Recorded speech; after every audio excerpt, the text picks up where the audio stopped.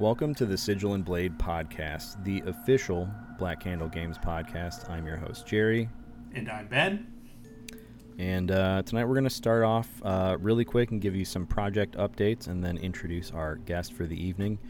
I just want to say that Dead and the Damned development is on track for the playtest packet to be available on Halloween, so October 31st.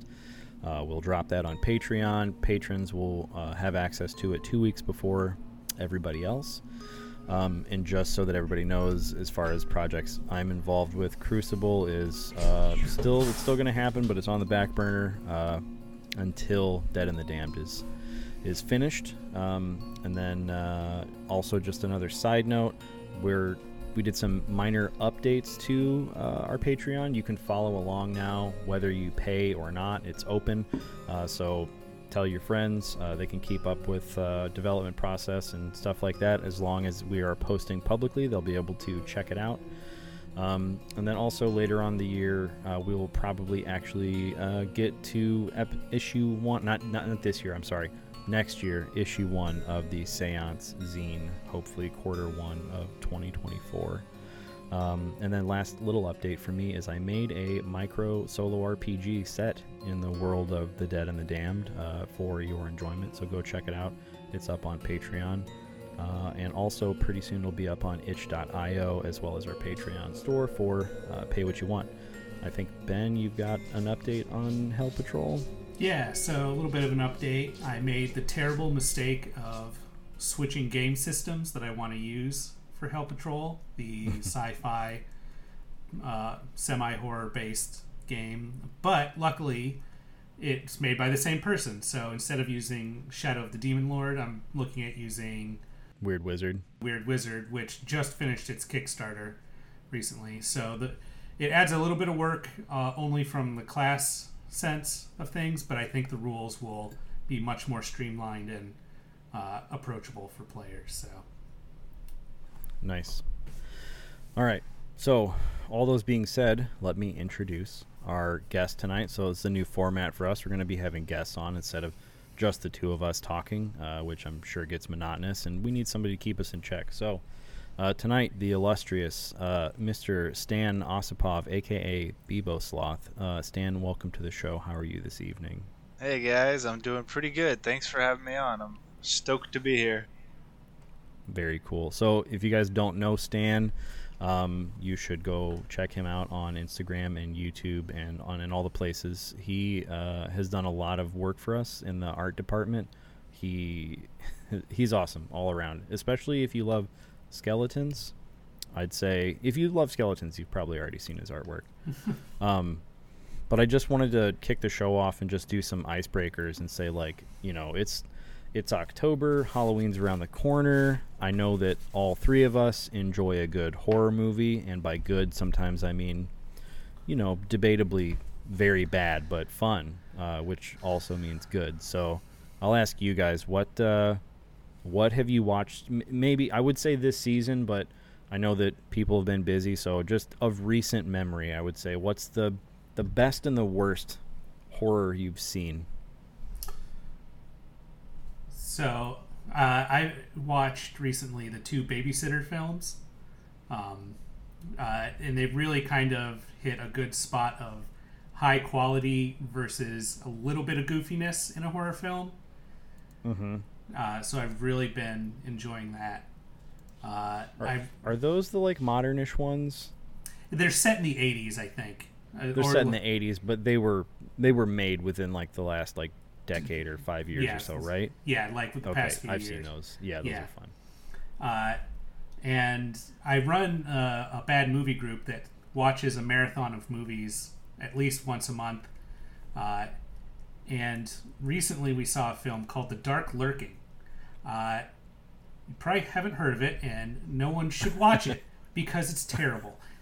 Like, I enjoy a good bad movie, right? Like something that is entertaining but not necessarily well made, sort of thing.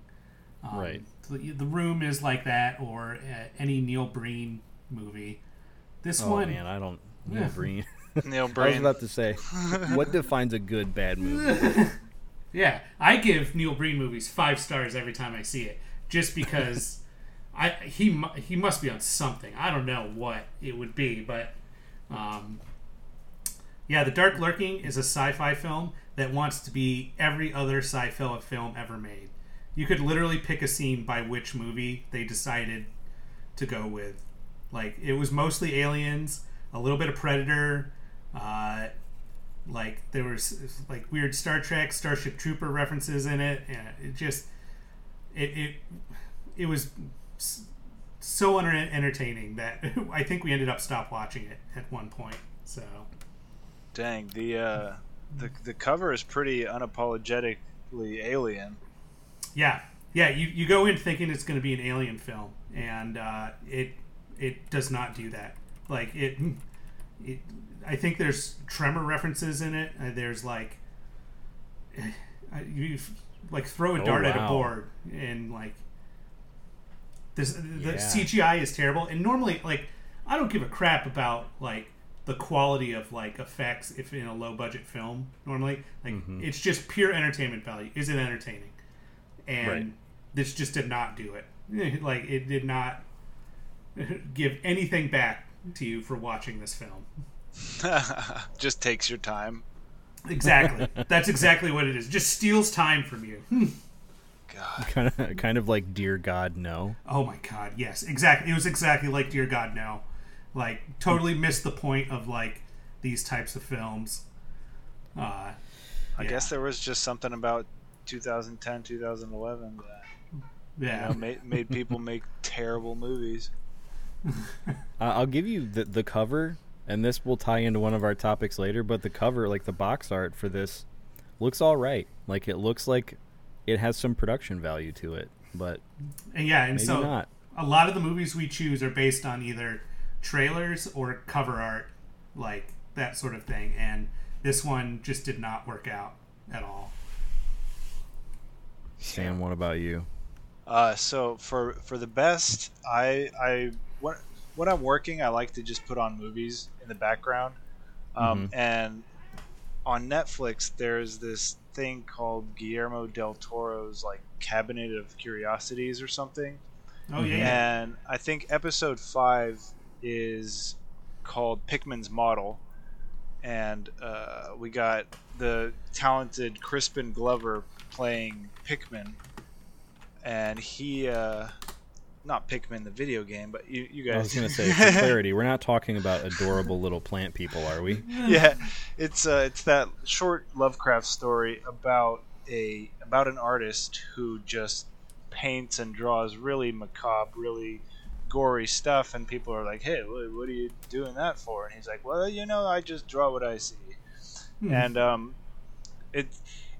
it's good for a variety of reasons. I think it's good because Crispin Glover's in it, and he does the fucking weirdest accent that I've ever heard, and he's creepy, and the visual effects are delightful, and I like art horror. Like, there's that one video game where you play as an artist, and you're like stuck in this kind of creepy house, and you have to like go around and collect the brushes, the paints, and then you have to return to the easel, and you have to like paint. I can't remember what it's called. It's kind of older, but Layers of Fear. Yeah, Layers of Fear. Yeah, the first one. Sufficiently creepy game, but this like little movie is great because it gets under your skin. It's kind of gnarly. I definitely recommend watching. I don't want to give too much away, but it's one of the better adaptations of Lovecraft visually that I've seen. Okay. And for worst, sorry. No, I was just gonna say I started watching that Del Toro series because I still think that Del Toro is kind of a modern master of horror. Like, everything he hasn't made isn't amazing, but I think consistently really good. And I think I only got to the first or second episode about like rats. Yeah. And then I like totally forgot that it existed. So thank you for the reminder. I'm gonna go watch the rest of that. Yeah, I definitely would recommend it. Like, they're not all super great, but I would say the majority of those movies are pretty awesome. Nice. Sorry, I didn't mean to cut you off. Go on. Okay, so the worst is Puppet Master 9: Axis of Evil.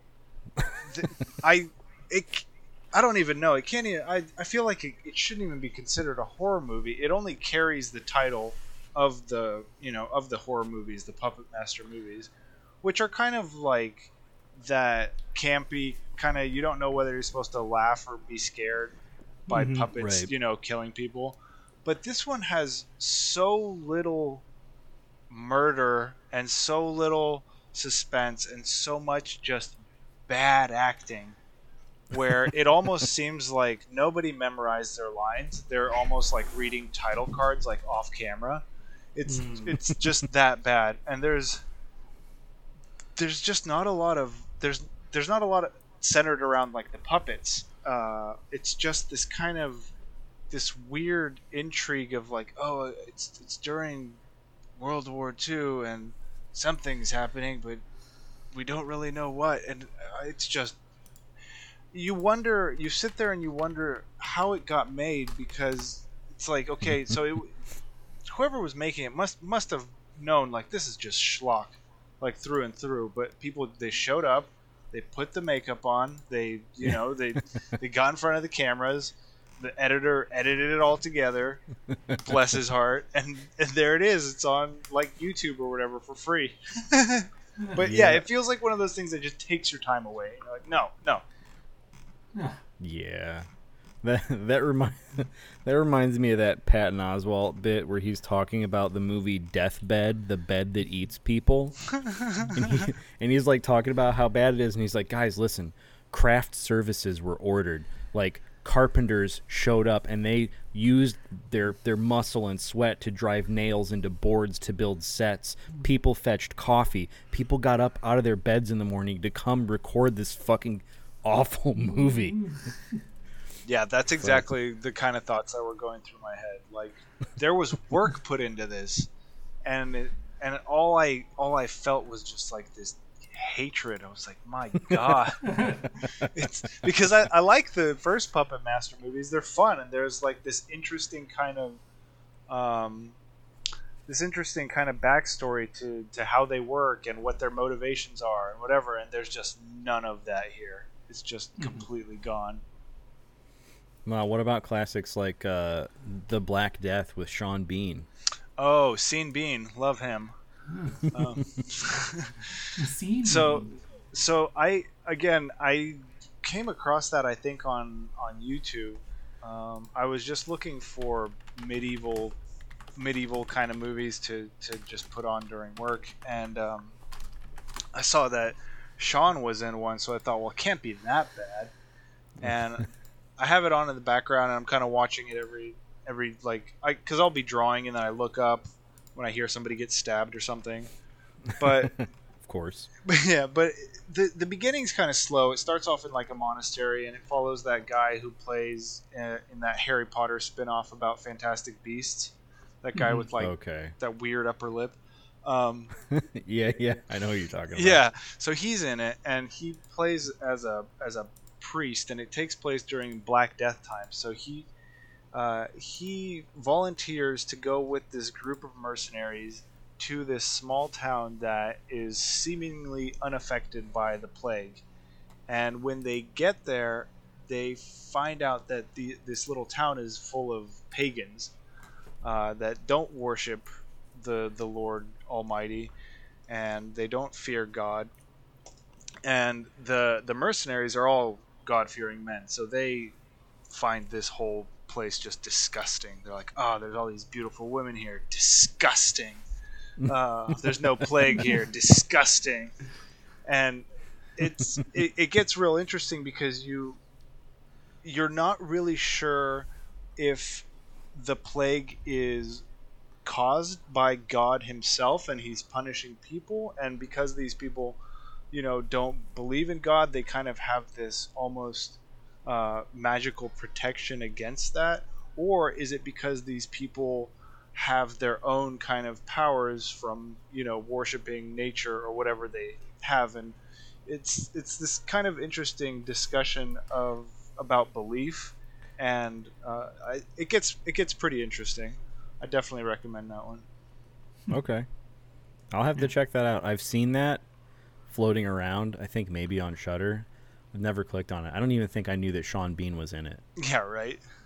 I think this was one of my COVID movies. Like I started looking it up when you were mentioning it, and I was like, oh, I remember this now. I saw this like 3 years ago or something.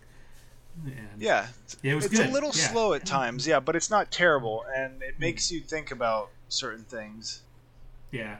There's so when you were talking about like thinking about is this real or super powered or whatever, there's another series that I was watching called The Boogeyman. I think there are like 3 or 4 of them. I cannot find the first one at all anywhere. Cannot find it streaming anywhere. But like 2 through 5 are out there, and I watch them. And they make the terrible mistake of early on telling you that the boogeyman is real. Like, there could have been like a great subplot of like, is the person who sees the boogeyman actually killing the people or the supernatural being? And then they just like blow their load on that way too early. And it's just like, oh, okay, well now the rest of the movie is just uninteresting because it's a ghost basically killing these people, and it's like, that's not an interesting story anymore. So that yeah, I find that like with so many modern things with storytelling, there's so much that they just give away too soon, where a lot of the best like things that are the most memorable to me are things where you're trying to figure it out yourself. Right. And you don't know what's going on, and you're kind of just confused, and that's what makes it more scary. But then there's some movies where it's just like it starts and they're like, oh yeah, he's a killer clown. He totally exists, and he lives in a sewer, and you're like, okay, like that's fun. Yeah. The like, I feel like there's a lot of modern storytelling where they take the literal whatever it is and they beat you over the head with it, instead of letting you come to your own conclusion, right? Yeah. Because like movies where you come to your own conclusion, those are movies that get discussed for years, if not decades, like Blade Runner, or any of these movies where it's like, oh well, what did the was he really a replicant, or like what did the ending mean? Like, was it all real, or was it in this person's head? Like, those are usually more interesting than for me. So I guess I didn't talk about mine. I hate to be negative Nancy and talk about the worst first, but I will. The worst movie I saw this year was a movie called The Lodge, and it's about a stepmom who goes out to a lodge with her stepkids, and I won't give it all away, but it was one of those movies that had an interesting supernatural premise, and where you might not know because of an unreliable narrator or narrators as to whether what's happening is supernatural or psychological. But then it's definitely one of those two, and that's it. And then the movie just ends, and I'm just kind of like, oh, well. Yeah. That was a movie, my bad movie group, we started watching it and like, well, we're super into this movie, and then there's the big reveal, and then they're like, okay, well, we're done with this movie now. And we switched it. That's how I felt. That was the worst one. My most disappointing one was Lamb. I really wanted to like Lamb because I thought it was going to be like The Witch. It looked like it was slow, brooding folk horror that had some weird lamb-human hybrid, and maybe there was going to be some like wild shit going on in the forest or whatever. But it was really just like an hour and a half of ASMR and then people muttering to each other, and there's like some yelling, and there's like one payoff shot in that movie that is not worth the barrier to entry of the other hour and 40 some minutes of your life. It was, I wish I had that time back. I would have watched so many other things. But not to just be all negative, my favorite movie I've watched so far this year is a movie called Unwelcome. And it is a movie about red caps, little murder goblins. And I'll say, if you watch the trailer and you think like, oh, that looks pretty all right, like they might show the goblins a couple times, that would be cool. They show the goblins a lot more than I thought they would, and the practical effects were just chef's kiss. The only thing that would make the movie better is if a certain spineless character would have died at the end. He was a real bitch. But it was a good flick if you like folk horror and you like goofy practical effects and little goblins with knives. Oh yeah, that sounds. And also Relic was pretty good. I won't give away the plot to Relic, but it's kind of like a familial thing where there's this kind of like mother, matron, and crone setup, but the Relic is actually a house. But yeah, I won't get into it. The special effects were pretty rad. It was a little claustrophobic at times in a really good way. It was really well done. I think Relic and Unwelcome are both on Shudder, so nice. Hats off to Shudder for being like a legit streaming service. Have you guys seen the movie The Ritual, where a bunch of dudes go hiking? Yeah. That's one of my favorites of recent memory, probably like past 10 years. That one sticks out a lot. Yeah, I just saw it recently. It was great monster design too. Oh my god! I actually wrote a whole Shadow of the Demon Lord adventure inspired by that movie because it was so impactful to me. It was so well done. What was I gonna say? Yes. Before we leave the topic of horror movies, I'm the type of person who doesn't really like to revisit content. Right? Like if I played a game and I beat it, I'm not going to replay it for 5+ years. Mm-hmm. Same thing with movies. Like if I watch a movie, if it's really good, maybe I'll watch it a couple years later, or if I have like friends over and they've never seen it, I'll be like, you guys got to see this. But normally, not on my own time, I'll be like, you know what? I'm going to rewatch whatever, replay whatever. But earlier this week, I decided to rewatch John Carpenter's The Thing. Oh God, masterpiece! And I just yes, it is a masterpiece. I could talk about this movie for the whole podcast. Yeah, no, me too. Like from the cinematography standpoint, from the storytelling, from the visual storytelling, when people don't even say anything, to the tension, to the lighting, to the character development, just like it's such a fucking masterclass. Even the soundtrack, like of course because it was a John Carpenter movie, but like. It was one of those movies where I was like, I don't know, we'll rewatch this. It's a classic. Like, it'll be, cozy or whatever. And, like, I picked up on things that I watched, this time that I never noticed the first time around. And, like, I'm 39. I probably watched it when I was 35, and I didn't pick up on these things. So I really think it's worth rewatching certain things because I think at different phases in your life, you get different things out of it, or you extrapolate more, or the meaning shifts, or you just notice things you never did before. So my recommendation is everybody go out and rewatch The Thing because it's the apex of horror and practical effects. Yeah, and I love the fact that it shares so many similarities to my favorite Lovecraft story, At the Mountains of Madness. Mm-hmm. Yeah, it's like that. The more I thought about it, the more I was like, I wonder if that's just what it's based on, because like, I mean. There's just certain things replaced, but it's like it's so well done. Yeah, it's amazing. It's that style of there's a term for it and I can't remember it. It also happens in mystery a lot where you are stuck in a place with people, and this happens in murder mysteries a lot. One of them's the murderer. Like there's a lot of overlap, and so like those do really well because there's the tension of like. You maybe know one person is good because they are either the narrator or the detective or whatever that you can rely on, is the person that is the good person, and everyone around them is suspect.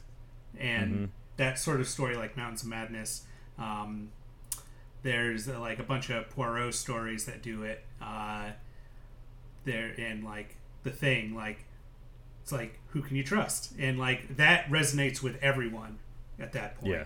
So yeah, it's universal horror. Mm-hmm. Yeah, it's exactly just the uncertainty, the fear of just not knowing. Mm-hmm. All right, so guys, this is a pretty good segue into our first topic. So, first topic of the night is horror game mechanics, but more specifically. Can game mechanics themselves be horror? So you can make a horror video game or a horror role-playing game, and you can have all sorts of horrible, horrific, horrendous things in the narrative. I would argue that actually adventures in role-playing games are the things that introduce horror more than like the rule sets, because rule sets are like generic mechanics. And then like in Dungeons and Dragons you have Ravenloft, and that introduced like horror checks and all these other things where you had to like, or Call of Cthulhu, where you have to check your character's sanity to see if they're, you know, if they can handle what they're seeing or witnessing or experiencing. But so the question is, and another example I'll use, and probably was the inspiration for this topic in general, is the game Dread, where you have a stack of Jenga blocks, and every time your character does something that may or may not introduce failure or death, instead of rolling a die or some other mechanic, you pull a brick from this stack of Jenga blocks, and if you topple the stack, then you die, right? So, like, I think that we create horror within ourselves because, you know, we have these mental images, or if you're playing a video game, you have an actual image that you're looking at. But as far as the actual mechanisms in the game, when it comes to rolling a die or pulling a block, or, you know, in a video game where you're, let's say like Amnesia, that's one that comes to mind, where, you know, when you open a door, you have to click and you have to pull, and it kind of adds this like kinetic, material, tangible aspect to the game, where you're opening the door in game as fast as you would be as you're moving in real life, essentially. That's kind of like, you know, choreographed in that way. Is that actual horror, or is that, you know, like, if you took away the context of everything else and you just had these mechanics, can mechanics actually inspire fear, or is it everything surrounding those mechanics that is the thing that inspires fear? That's a really good question, because I think context here really matters. For example, I think it's great you brought up Amnesia, especially the most recent one, where you're stuck in a bunker, and you know you're stuck in this bunker with at least one creature, and you know that it can hear you because you can hear it, and you're very, you know, slow at opening doors, and even your flashlight makes a sound, which I think is a good horror game mechanic. When usually a flashlight in a game is just click it on, it's on, you can see things, you click it off, it's off. But this one, it's like got the added bonus to making a ton of noise, so it, you know, reveals your location. Yeah, because you have to wind it up, right? It's like one of those crank flashlights. Yeah. So you're basically trying to like lurk around with as little light as possible, you know, trying to just use like environmental lighting to your advantage. But when there is none, you're forced to crank on this flashlight, and then you have to listen and see, is there anything creeping towards me? And then you have to make the decision which way to go and how fast do I go. So removing that context, I think, matters a lot, because if your flashlight just makes noise in say an FPS, you're just basically giving away your position. So it's not necessarily scary, because you're like, all right, well, I got the guns, I can handle it. Right. But in a game where you're essentially unarmed, or you have one or two bullets that you don't know will do anything, it makes it terrifying. Yeah, and I think video games have a huge advantage over tabletop games for that sort of scenario, because first of all, you have a visual aspect of seeing what's going on, but there's also more of a physical connect to you, the way you play the game. So like, I've got to hold down this button to charge the flashlight. It's making noise. I can hear the noise. There's an immediate visceral reaction to whatever you're doing that mechanically is harder to represent with dice, or in tabletops, if you're using a Jenga tower, there might be a momentary setting of stress with that. Like, if I pull this block, like, I'm stressed that the tower's going to fall, or I'm going to roll the dice and I roll a 1 on my D20. Like, there's that level of stress, but that's not horrific. That's just stressful. Right. Right. You're not thinking like your stress isn't coming from, if I don't pull this block right, a monster's going to come out of somewhere and kill me. The stress is like, I'm going to knock this tower over and then my character will die. Right. And that's not actually like fear as much as it is just anxiety. Yeah. And I've played some tabletop games that actually represent fear of your character very well. So like the Alien tabletop RPG has a stress dice mechanic, which says like you roll a bunch of d6s, but then like as you become more stressed, you get these other special dice d6s that you roll that have bad results and good results on them. So like you might be better because like you got that adrenaline rush as a character, but you more than likely are going to mess up because your character is so stressed out. But again, that feels mentally like as a player, I can disconnect easier from a tabletop game. I can disassociate, I guess. That might be the right term, because there's that extra padding of I can do everything in my own mind. It's like my brain can either go one direction, make it way worse, but more than likely it's gonna see like you don't want to be stressed out, man. Let's make this easier for you to deal with. But like a video game, that's harder to get away from. But also, I think video games. Let's talk about briefly of the difference between a horror and a scare. So like a horror, like is a constant feeling. You are as the game goes along. There's a raising of stakes, of stress, of feeling that something just general like unease.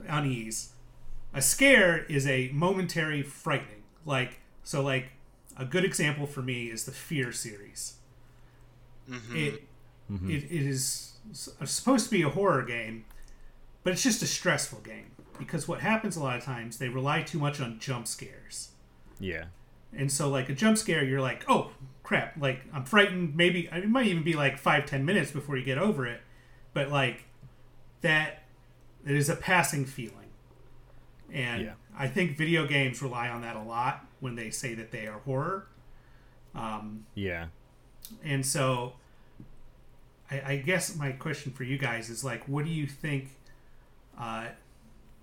could induce horror in any of these scenarios? Go ahead. Like for me, sorry, just to jump in, for me, the things that introduce horror, like a sense of unease, is like something that not only am I going to think about it while I'm playing the game, but I'm going to think about it when I'm done playing the game, when I'm laying down to go to bed, or when I'm just, like walking or just doing some other task, and it just kind of creeps back into your head. Like, I think that there's a lot of reliance on jump scares, especially in video games and even in movies nowadays. Sometimes you get these like shitty scenes that end where they jump cut and then the next scene starts with somebody like splitting a log with an axe or like knocking on a door really abruptly, and they're just trying to like make you jump in your seat. And to me that feels cheap. Right. Like the game Soma really fucked with me because like it has all these questions of like kind of like your existence and your consciousness, maybe a little bit of transhumanism because this, your consciousness isn't actually in your body but it's still around, and these are the types of things that like really make me think. And then I think any other time that game got like to me for sure. Yeah, it really did. It's I played it once. I'll probably never play it again. It's the same reason why I don't watch Black Mirror, because I already idle at like a moderate to high level of existential dread, and those things just push me way up over the edge. And I'm like, you know what? I don't need this. I appreciate it, but I don't need it. I'm not gonna I'm good. So for me, it's those things. It's I think I associate horror with dread, or just any kind of anything that kind of just takes a chunk of your mental bandwidth and just it's like this background process that's there for some amount of time and you can't make it go away. I think that to me is horror. Like, and of course in the moment, right? Like in Alien Isolation or in any other game where like you feel like you're being hunted or tracked, or at any moment something could jump out at you. The anticipation is probably the larger feeling than the actual payoff of when the monster jumps out. It's the moments before you, or even when you just think it might happen and it doesn't. Going into that a little more, I think with tabletops games you can have that sort of horror, but it's the person running the game. Like you said, it's the adventure that you're playing. I'm not sure the mechanics themselves are scary. You can take. I hate to give John Wick props for anything. I really do, but I will say that I watched an interview with him once. By the way, this is John Wick, the tabletop game designer, not Keanu Reeves' character from the acclaimed movie series, where he said when he ran horror games, he did things intentionally, like he would set the thermostat in his home to be much colder than it needed to be to make people literally uncomfortable while they were playing the game, while they were exploring like an abandoned home or something like that wouldn't have heat on. And I really appreciate that, because like you said, Ben, I think with video games, you everybody is seeing the same thing, right? If you play Soma, if I play Soma, and I go, hey, you know the part in Chapter 2? We saw the same thing, for better or worse. You know what I mean? Mm-hmm. It's that shared experience of a movie or a game with some visual media, but role-playing games are all going on upstairs in your brain, and so that provides the unique situation like reading a book, where if one of you guys read Lovecraft and I read Lovecraft and we're talking about unspeakable, unfathomable things, we're going to think of different visual things in our head, which is unique and potentially, scary for different people. But there's no grounded experience. There's no piece of artwork or sound or voice or literally anything that ties it all together for us.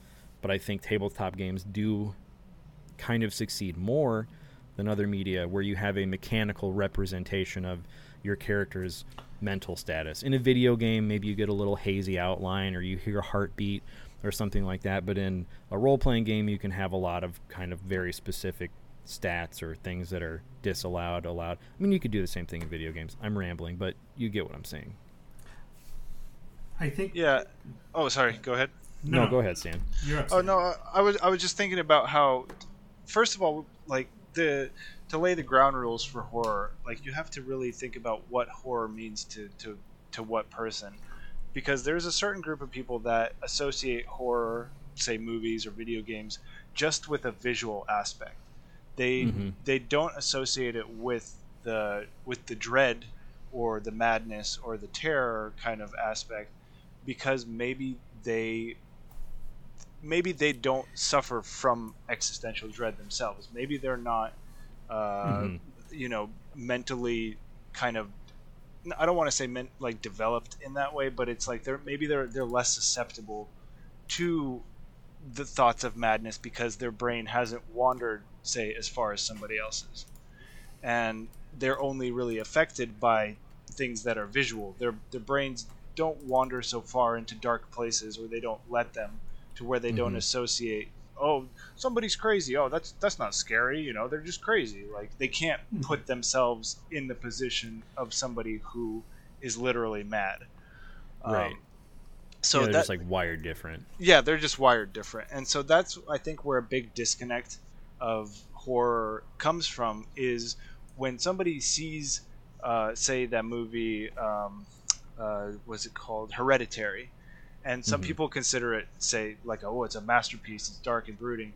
And some people are like, well, that it didn't have any gore in it, it's not scary, And it's like, well, it wasn't about that, And no matter what you try to explain to the people who say, oh, it doesn't have gore in it, you're never going to bring across the point that it's scary because, oh, there's like this demon and there's like these kind of weird existential kind of things.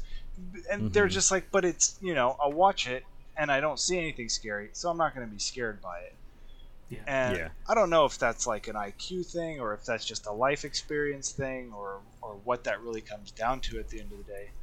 But some people just will not be scared of movies without gore, or video games without gore. And a great example is the Mothman Prophecies. That movie is excellent, and it's very scary, but it never shows any scary visuals. It's just all hinted at. And it's interesting because the movie actually deals with people's perception of different things.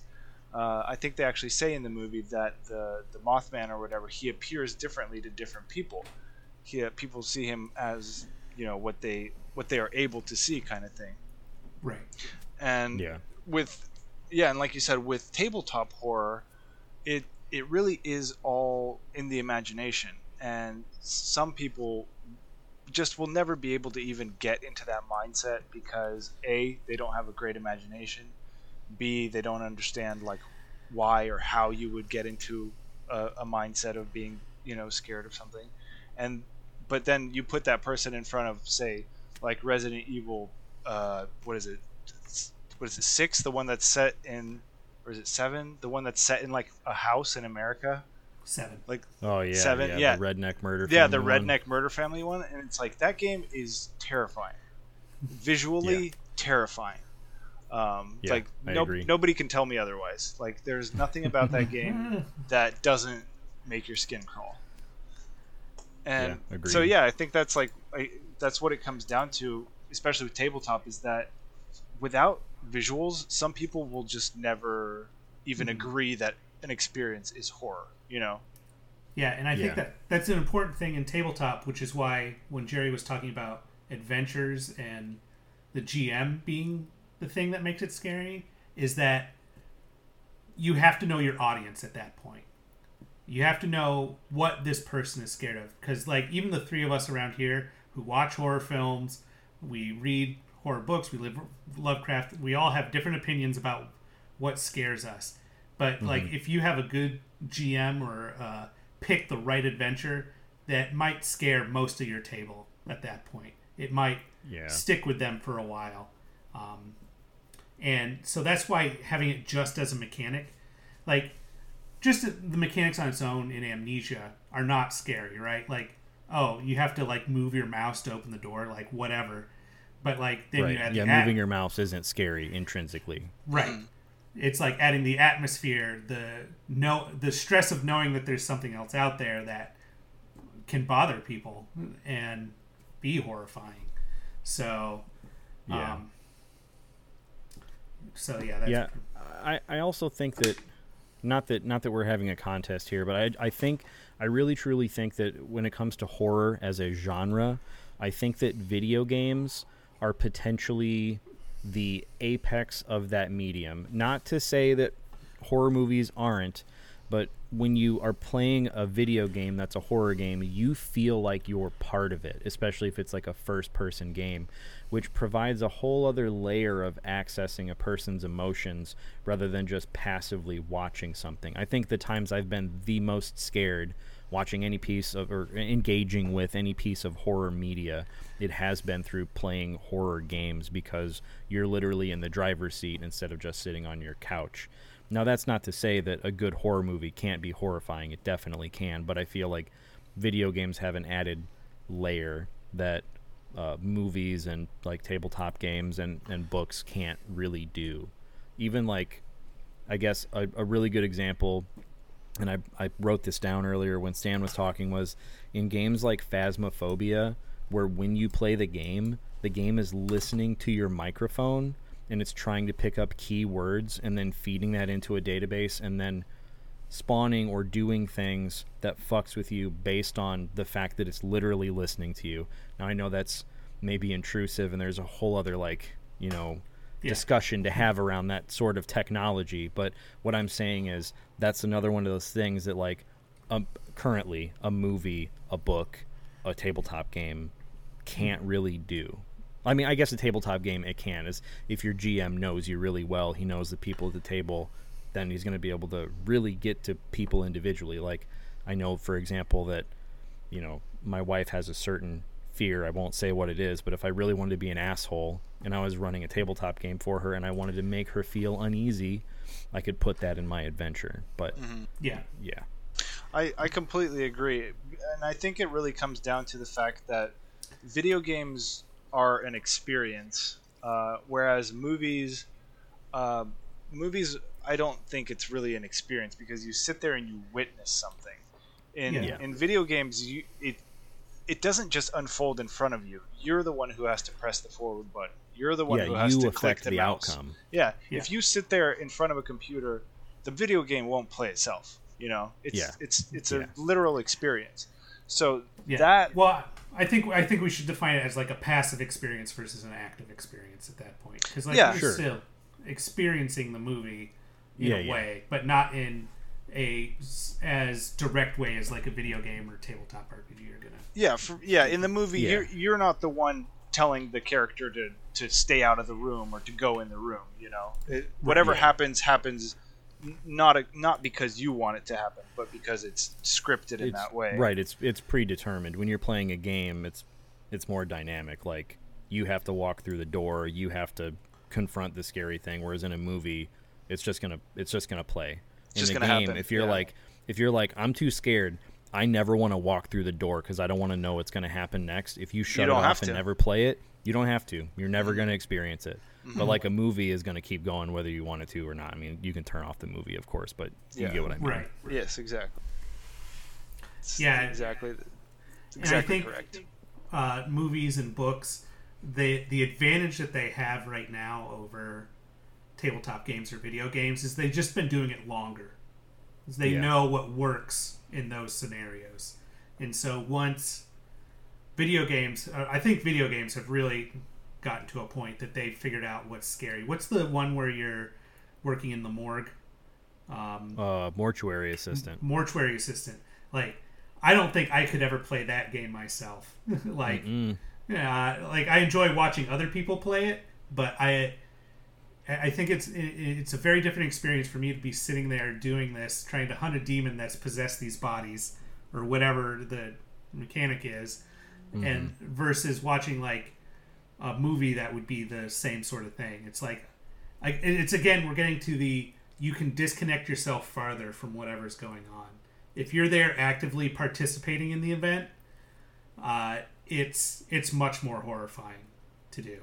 And I think with a tabletop RPG, you could do that. Again, if you got the right DM, it doesn't matter what you're rolling to figure out if you fail or succeed.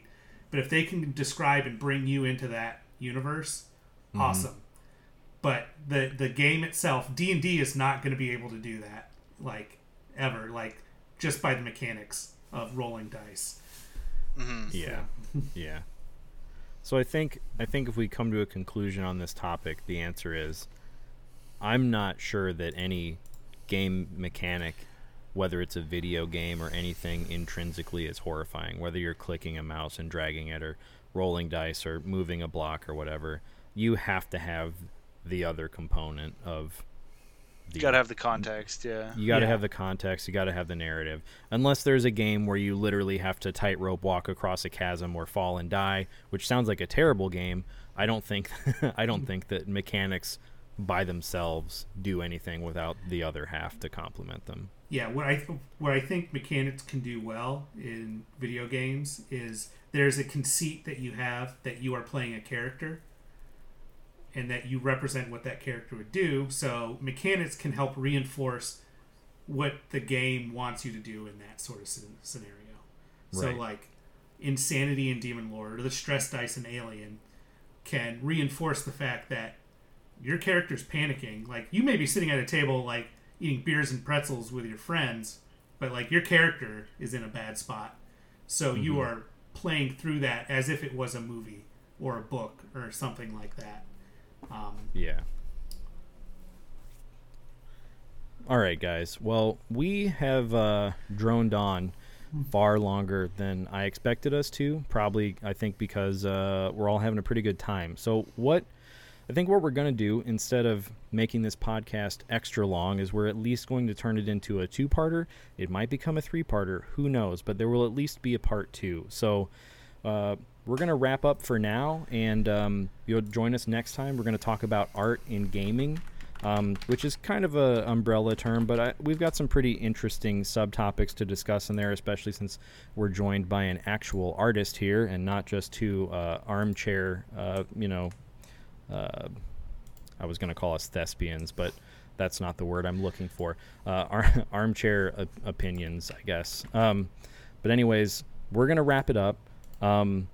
Stan, is there anything? I know that I mentioned your Instagram, and I will definitely put your Instagram, your TikTok and YouTube, because I know you post to all those, at least I think. I don't know. Yeah, you post to all those, so people can check out where you're at online. But is there any other projects that you've been working on or that you want to talk about before we jump off here? Yes, I'm so delighted you should ask. I recently just finished my first book. It's self-published. It's actually a children's book. It's called Benny Cleans Up, and it's about a skeleton who picks up trash. So Okay. I'm actually going to be going to the printers tomorrow to be picking it up, and I will be posting about it on my social media channels, and it will be available for sale through my website, and you'll be able to find links wherever on my social medias if you're interested. And that's about it. Okay, very cool. I'm really looking forward to checking that out. I know that you told me you've been working on that, but I haven't seen any of it. I didn't know the title. That all sounds great. I'm assuming this is a byproduct of becoming a dad? Is that what inspired this? Actually, what inspired it was back before I became a dad. When I would go take our dog for a walk, I would take a bucket with me and like these trash pickers, and I would just pick up trash around my neighborhood. Mm-hmm. And I've always wanted to write a kid's book because in my free time I write really bad songs and really bad poetry, and so I thought a kid's book would be a perfect fit. And I didn't really know what to write about. People say write what you know, and I was like, well, Mm-hmm. like I would like to influence future generations in some way, in some positive way. So Mm-hmm. I know that I can't get older people to give a shit about the planet or Mm-hmm. whatever happens around them, but I think that I could get young kids to care and have some empathy towards their home planet That's It's Earth. awesome. fucking beautiful, man. Thank you. Yeah, I there's no getting to some like we're the most divided as a people in this country, like that we ever have been. It's like at an all-time high, and you can't get anybody to care about anything, and everything is just politicized, and Mm-hmm. all people do is just take sides. They don't actually care what's happening. They just want to be on a side. Yeah. And all I want to do is just make things that will either inspire people or to help them, you know, experience emotions or to just be nicer to people around them. It's awesome, man. I love Yeah. that. Yeah, that's great. All right, so that'll be on Beebosloth.com Yep. soon. Yep. Soon. Okay. Very soon. All right. All right, guys. Well, thank you for getting together today, and we will do this again soon. Part 2 will be coming sometime in November, so keep your ears peeled for those. Check Patreon for updates as well as our Twitter, as long as Twitter is still around before it burns to the ground. We are also on Blue Sky as Black Candle Games. If you are on Blue Sky, go and check things out over there as well. But thank you guys so much, and I'll talk to you both again soon. Awesome. Thank you for having me. Yeah. Thanks for coming on.